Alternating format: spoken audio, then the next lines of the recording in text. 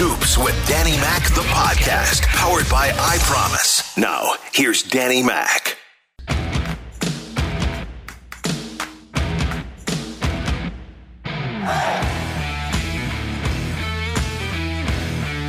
All right, away we go. This is Scoops with Danny Mac and the Wednesday edition, and that means we visit with Brian Walton of thecardinalnation.com, and we'll have a long visit with Brian Walton coming up as we've been waiting for December 2nd. It's the non-tender deadline, and because of the economics of the sport, that means that the free agency market could be flooded with some pretty big names, and we'll get into that with Brian Walton. We'll start, though, with college basketball. Some big games coming up on the local level, Illinois and Baylor. Looking forward to that.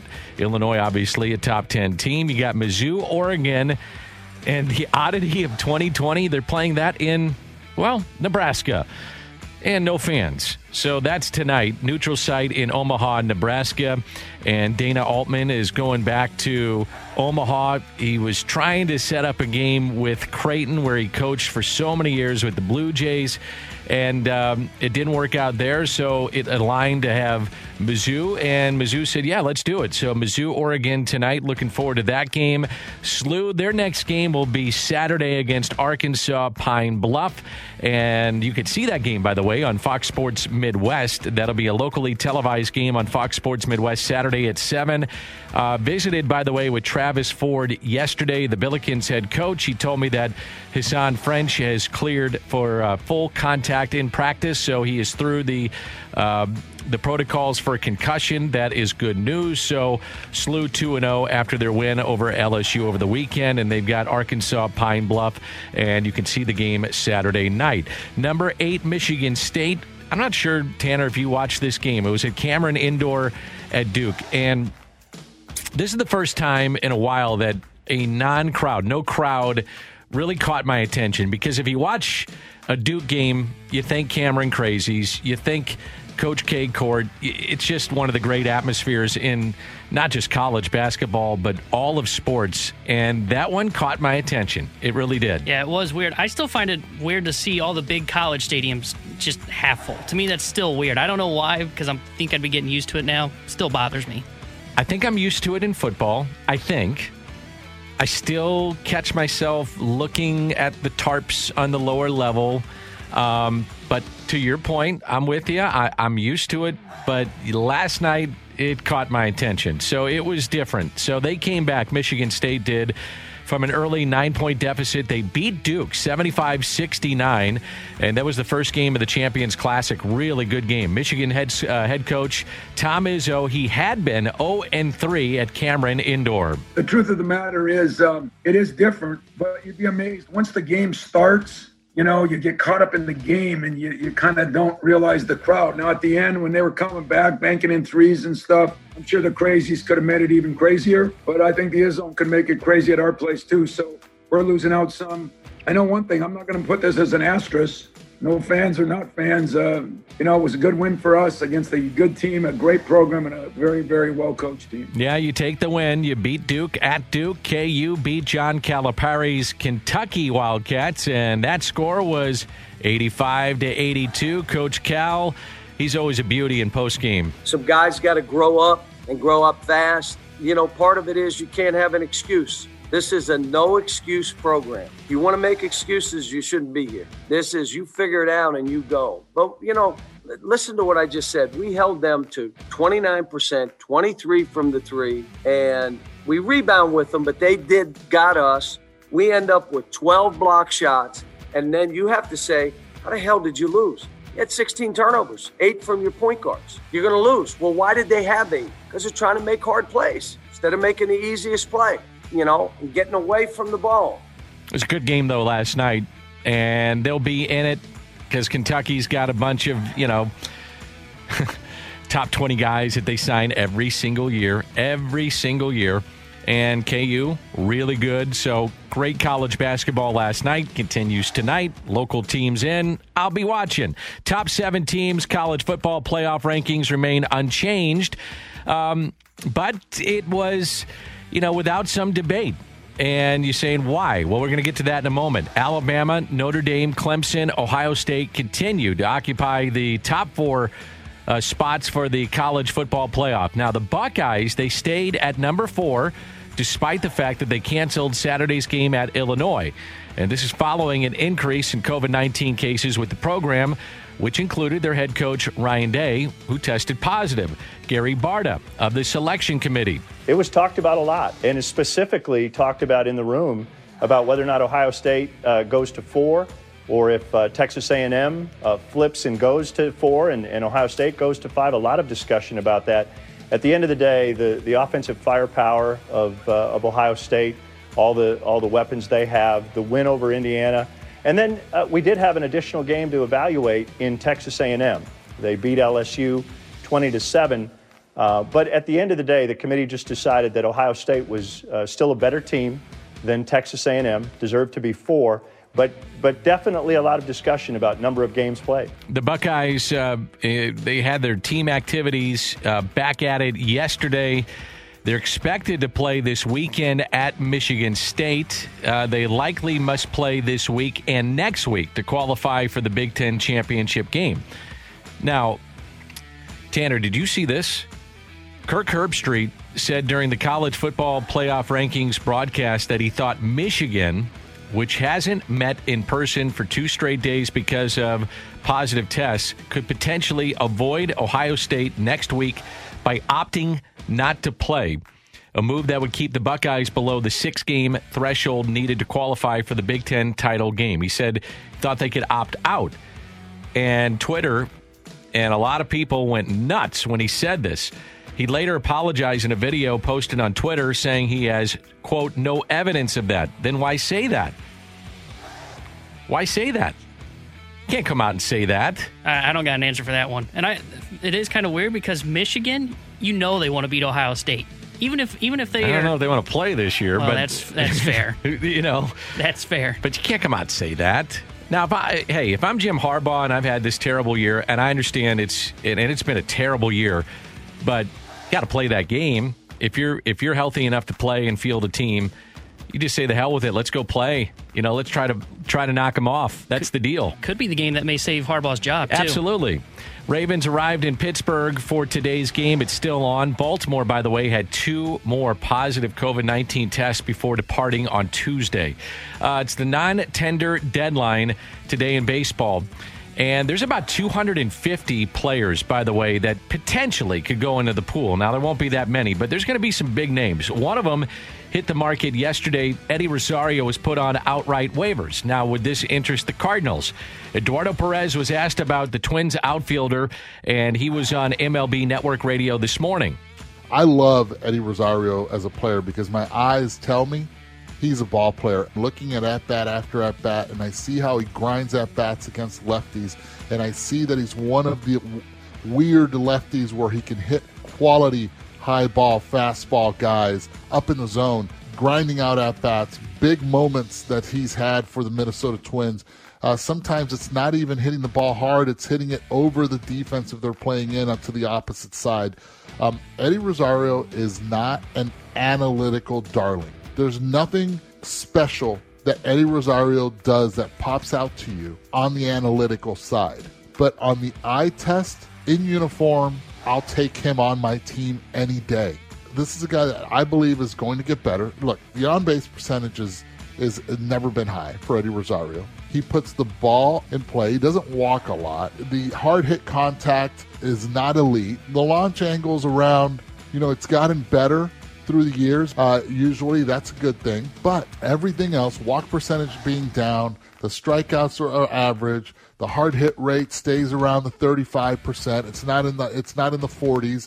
Again, when he barrels balls, it's not elite. When the barrel percentage either, and the exit velocity, he's never really touched, and on an average 90. So it doesn't stand out. And right now, you're getting guys in a room that are evaluating players, and everybody's like, no pass. He's not in the high percentile. But dude, you have to watch him in person. Interesting name that'll be out there. Now, it's not only going to be the Cardinals that maybe have an interest in him. There's going to be a lot of teams that have an interest in him. But with all these players, what will be the price tag on Rosario? But that is a name of interest for teams that are looking for offense, and the Cardinals certainly are one of those teams. We'll talk about it with Brian Walton coming up, and this is Scoops with Danny Mac on a Wednesday. More of what you want to hear. Scoops with Danny Mac in podcast form on 101 ESPN.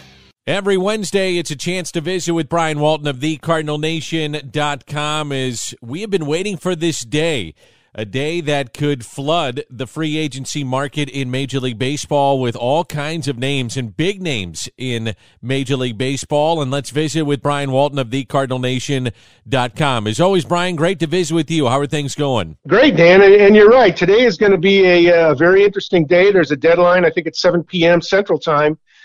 Which is this non-tender date, which we can talk more about. But as you said, a number of teams who might normally keep players are potentially going to let them go because of the same financial straits that we saw the Cardinals, let Colton Wong go. They're trying to save money and maybe, not lean so much into the wind in terms of certain players who may not have totally performed up to expectations. Yeah, for fans that don't understand what this date means and non-tender, tender, all those things, and why this is an important date in baseball, especially this year and especially this offseason, explain what is happening today in Major League Baseball. Yeah, that's really interesting.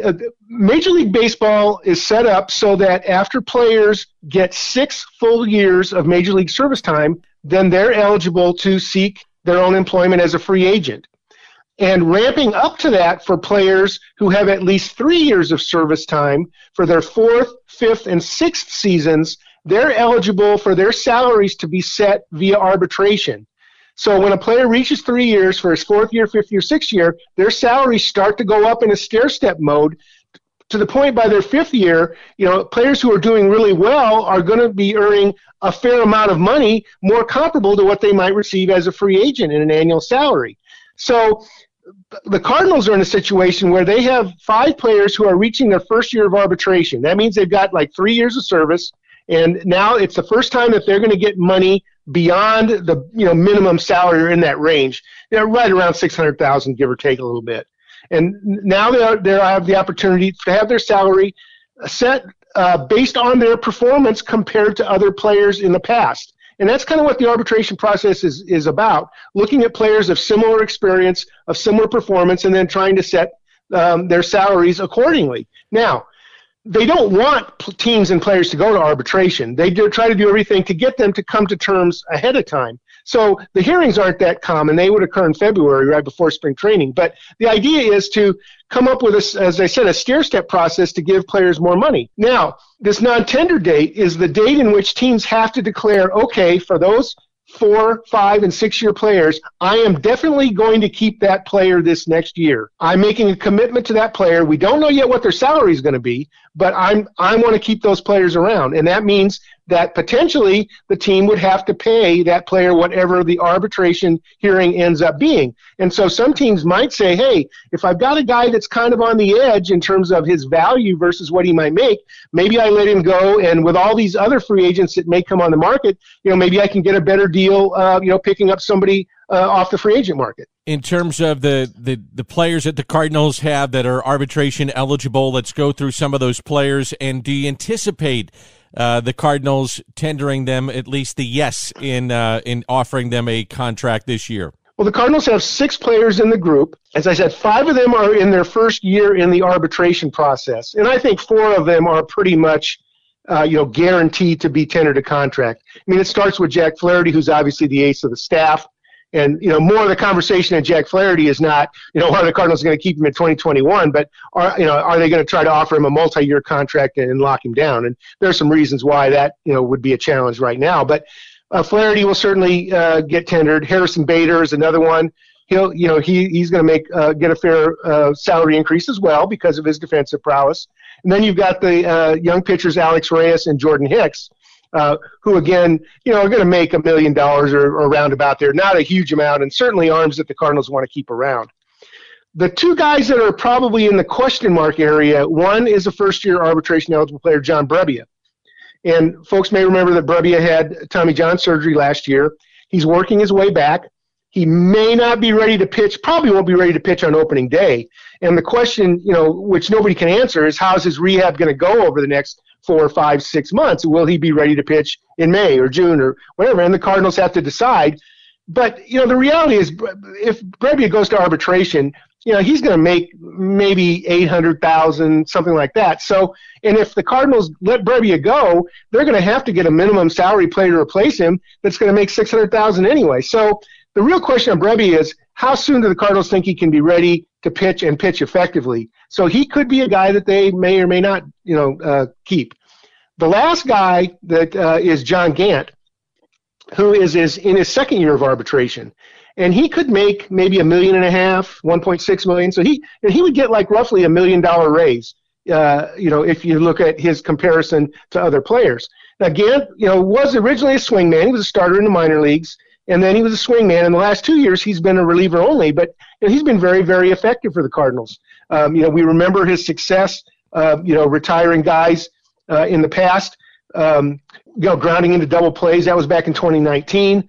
Very rarely gives up home runs. Last season, he didn't in 2020, he didn't give up a home run at all, but he missed the playoffs because he had a groin strain. So that's not anything serious over the long haul. But, the Cardinals have a lot of pitching. They definitely have strength in pitching. But the question is, to save $1 million, do you want to let a guy like John Gant go? Looking back to 2020, realizing how important that pitching depth was to the St. Louis Cardinals. Interesting financial questions coming ahead for the team. I also have to wonder, too, in the immediate future, depending on Wainwright, not understanding for sure what's happening with Michaelis and, is Reyes a starter?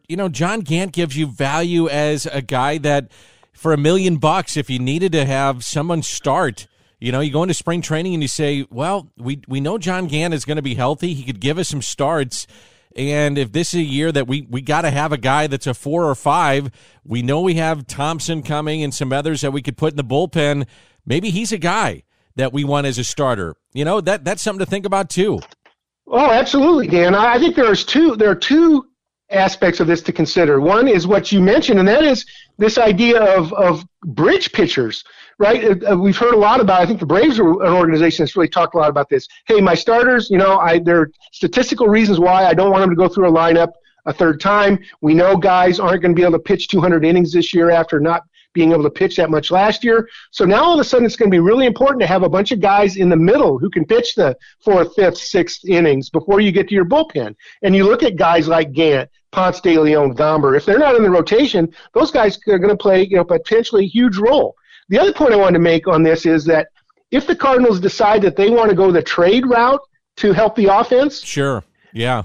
What are you going to trade? You're going to trade pitching depth. So why let a couple of guys go like Gant and Brebbia that aren't going to cost you that much money when you're going to want that depth? It's a very good point. I think it's going to be a fascinating day just in general with Major League Baseball. Not only if you're a Cardinal fan with what's happening with the St. Louis Cardinals, but this is the day that we've been pointing to that maybe could flood the market with a bunch of names in the game just in general. What do you think what the game could be like today in terms of some big names being out there? Well, first of all, the population is, I don't know what the exact count is. It's about 250 players across the game. So it's a lot of players who are in this 4, 5, 6 year salary range who aren't under contract already. There are a handful of players, like a Paul DeJong, for example, who signed a long-term contract, who would be in this population if he hadn't already, has a long-term deal. But, of those 250-ish players, there's some big names out there. Chris Bryant, for example, who's in his last year and, would make, $20 million or more in arbitration. Kyle Schwarber, Gary Sanchez, the catcher for the Yankees, who hit so many home runs and then just had a terrible 2020. Former Cardinal outfielder Tommy Pham. In San Diego, is going to make, at 8, 10, 12, 15, $1 million. And the Padres may decide, hey, we'll go with a younger guy instead. So we're going to see some big names potentially put out on the market. We already saw one happen yesterday, and that's Eddie Rosario, the outfielder for the Twins. They apparently tried to trade him, couldn't. So now they put him on outright waivers to see if any team would pick him up. And the idea there would be if a team claims a player off outright waivers, that means that player goes onto their roster, but the claiming team then assumes this responsibility to pay him an arbitration level salary. And Rosario's a guy who hit like 32 homers a couple years ago, is a pretty good left fielder, only 29 years old. So, but he might make $10, $12 million in arbitration. So it's again, not only looking at the skills of the player, but also, where would he fit into your current budget? Hey, Brian, if you could, would you stay with me through the break? There's a lot more I want to get into. That means free agency in general. Brian Walton of the Cardinal Nation is my guest as we're talking Cardinal and Major League Baseball. More of what you want to hear. Scoops with Danny Mac in podcast form on 101 ESPN.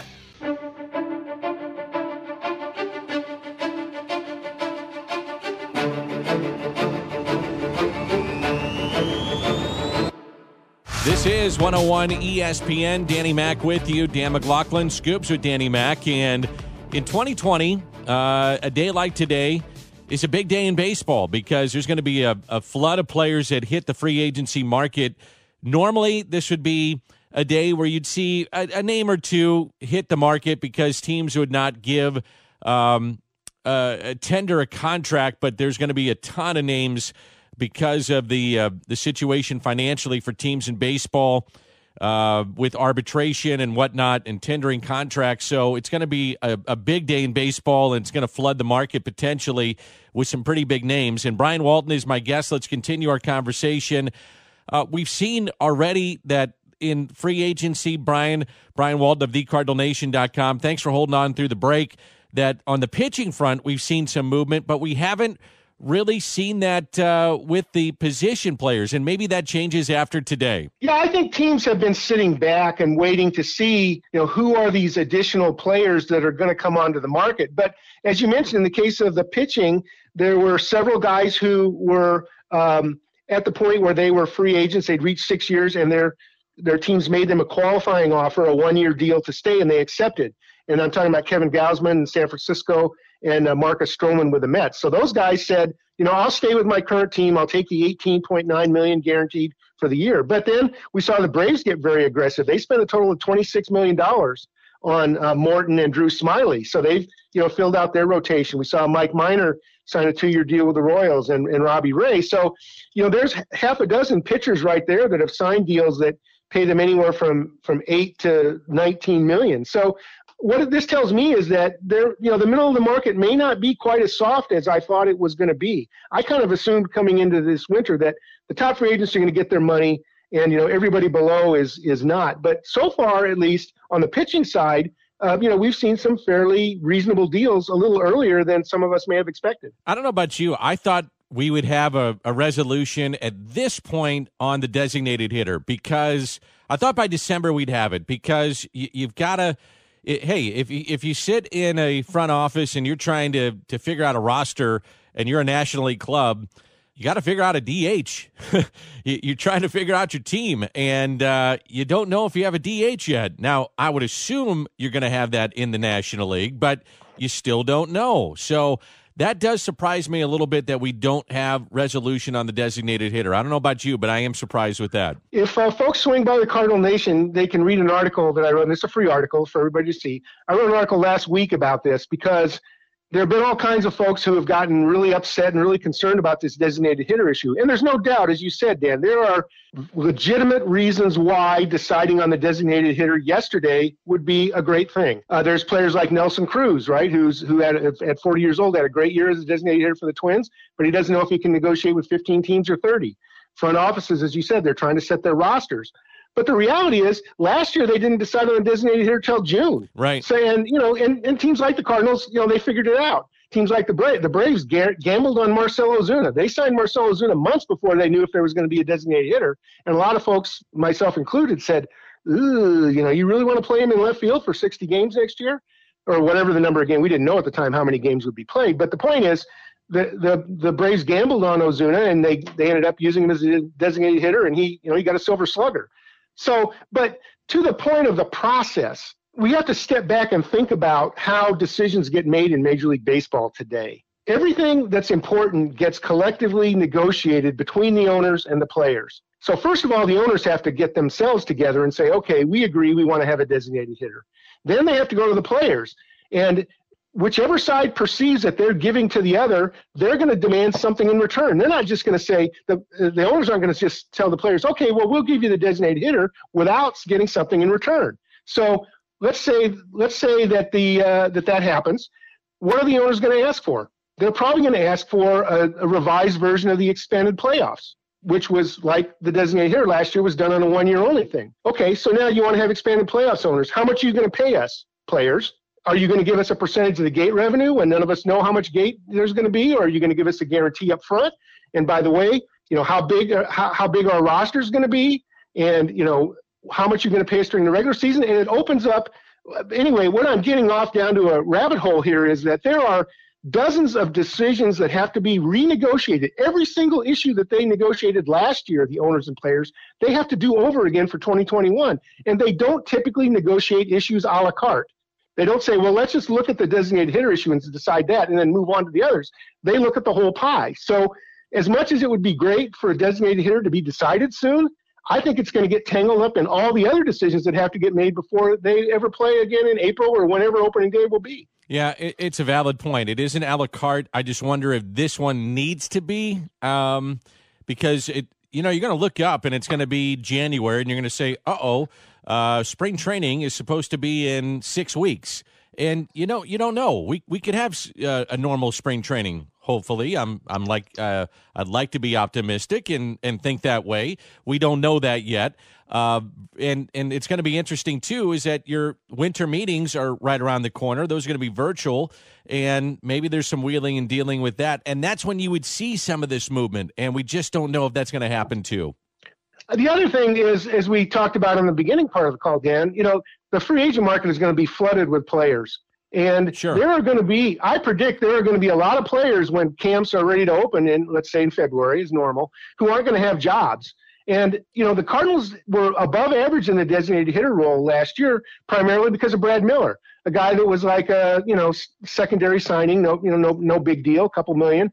And, granted, Brad Miller's performance, slipped in the final month. There's no doubt about that. But the fact is, overall, the Cardinals designated hitters were above average in the National League last year, and it was a guy just off the scrap heap. So, again, it'd be great if they went and signed Nelson Cruz or something like that, but, they also got to pay him. So I really think for the Cardinals especially, this designated hitter decision isn't really all that big a deal. We all know Matt Carpenter's the guy who, if they have a designated hitter, is going to play that role anyway. So, I don't see it as a big a deal as a lot of other people do. That's all. Okay, 2 more questions. I'll let you go. You've had great information today. You got Flaherty, Bader, Reyes, Hicks, Brebbia, Gant.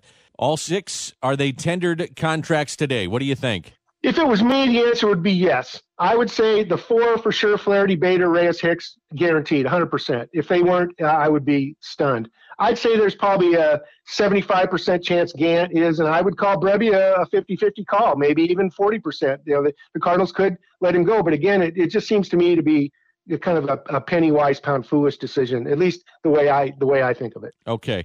And as always, I ask you what's happening at thecardinalnation.com. And folks, if you're thinking about a Christmas gift, I would, for that Cardinal fan in your life, subscribe, get a subscription to thecardinalnation.com. Get somebody in your Cardinal family this subscription, because it is great for minor league news, Cardinal news. There's content there every single day, new content, and it goes through historical stuff, what's happening now. So what are you working on right now, Brian? Well, every Monday morning we have a recap of the week across Cardinal Nation. So we look at what's happening with free agent signings and rumors and injuries and all that. We have a history feature in there where we look back at former Cardinals. So we just finished our 4-part series on the history of Whitey Herzog, back to even when he was a player. Of course, our top 50 Cardinal prospect list for 2021 continues, and we're almost down to the top 20. So that'll continue as a rate of 1 per day that we announce a new prospect. We also, a number of Cardinals, between 8 and 10 Cardinals are playing in winter ball in the Dominican Republic and Mexico. So we have reports every week on how the various hitters and the pitchers are doing as they continue to try to build their skills and position themselves for better jobs in 2021. So new content, as you said, every day at the Cardinal Nation. Some of it's free, some of it's for subscribers, and I guarantee you that if you subscribe, you will get your money's worth. Absolutely. I'm a subscriber, and I love it, and it's great stuff, and we always catch up every Wednesday here. Thanks, Brian, for doing this, and I'll talk to you next week. Thanks. Great, Dan. Thank you. We visit with Brian Walton every Wednesday here on Scoops with... More of what you want to hear. Scoops with Danny Mac in podcast form on 101 ESPN. Dobbs Tire and Auto Centers. Close to home or close to work. For quality tires and expert auto service, you can always count on Dobbs.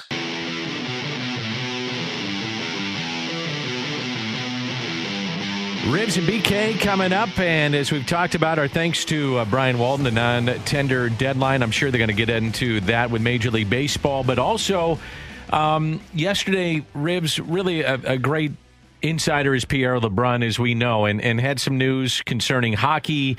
You know, it sounds like mid to late January, maybe early February, that would be beginning of the hockey season. Am I reading that right? Yeah, I think so. You know, look, I think that January 1 was always optimistic. And again, I'm going to go back to this, is I think right now it's coming down to safety and not so much the finances. I know there's a lot of stuff we're reading out there. No, listen, there's a lot of stuff we're reading out there. I think at the end of the day... I just went through this in the summer, man. I know, but what people don't realize is they have been talking, okay? But we haven't been hearing about it. So that's a big difference. Well, hold on now. I gotta check you on that one a little bit. We're starting to hear a little bit more now. A little bit, but nothing like we did Major League Baseball, where players were taking to Twitter and we're calling out the commissioner, we're calling out owners, and you know what I mean? Owners were having called out. Biblical losses. My kids got called. My dog got called out. Everybody got called out. Exactly. How's he doing, by the way? He's doing great. Good. He's all adjusted with the family and everything. Yeah, now, right? He got run over at one point, but he's good now. What? Well, we don't. I'll tell you off the air. But he's good now. It's like Fight Club. We don't talk about it. Yeah, it stays in Fight Club. He's all good though. Well, good. Well, look, hockey. I think they're going to do it the right way. There's definitely some posturing, and we have player agents that are posturing for players. That's always going to happen. It's always going to happen in any walk of life as far as business is concerned. Yeah. So, but I do think that cooler heads will prevail. I think they'll find some common ground somewhere. And mid to late January, early February, the latest, we'll have NHL hockey. Yeah, you're going to play. I just think that when you get into this, if you're not going to have fans in the stands, and by all accounts, even with the vaccine really close, by all accounts, I can understand where owners are going to say, they move the goalposts, right? You move the goal line. And I hate saying this. I can kind of understand why. I mean, you're all of a sudden cutting expenses. Yeah. And unfortunately, the expenses come at the cost of being a fan, wanting to watch a sport, and it comes at a player's cost of salary. And that's just the way it is. So you play the fewest amount of games to have, quote unquote, a somewhat of a season, get through it, award a champion, get back online in October. I hate saying I understand it, but I do. It's tough. As sports fans, we're come on, let's just go. But as a business person, I understand it too. As a business person, you can't have everything going out the door and nothing coming in the other door. This just, what would you say that? If you had a company, you'd be like, well, guess what? That's just bad business. But then again, I also understand, I would counter myself and say, I don't want to piss off, though, my fan base, right? I can't upset them, too, because they're my customers.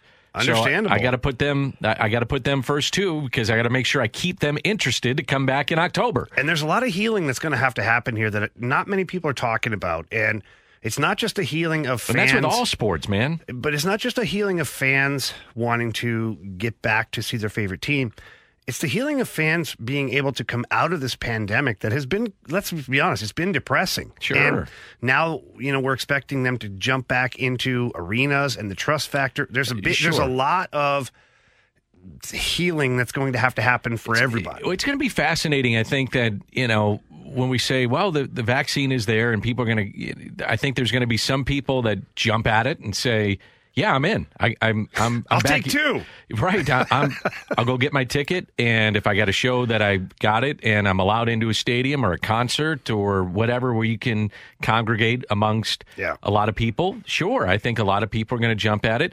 But you do have to wonder the hesitation for others, and that'll be the next thing to an extent. I mean, there's going to be tentacles all over the place with this stuff, but it is going to be really fascinating to see how it all slowly gets integrated back in, how we get into normalcy, whatever normalcy looks like when we come back. And we will get back. It's just going to take time. And it's also going to take patience, right? Because I can tell you right now, like all of us, I shouldn't speak for everybody, but in my own opinion, like I can't wait to get back to normal. Me too. And I don't want to do it, though. Nobody wants to do it like too quickly, though.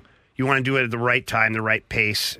So and do obviously it safely, properly, smart, intelligently. Yeah, right. Like my buddy BK, he does everything so planned out, so smart. Never has a hot take either. I mean, that's the thing. He never jumps at anything. He just eases into things. There's no hot, there's no cold, there's just the word good. Yeah, he's very even keeled on situations. That's what I love about BK. Just very, very even keeled about a situation. Great poker player. Yeah.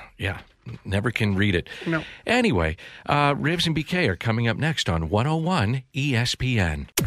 You've been listening to Scoops with Danny Mac, the podcast powered by I Promise.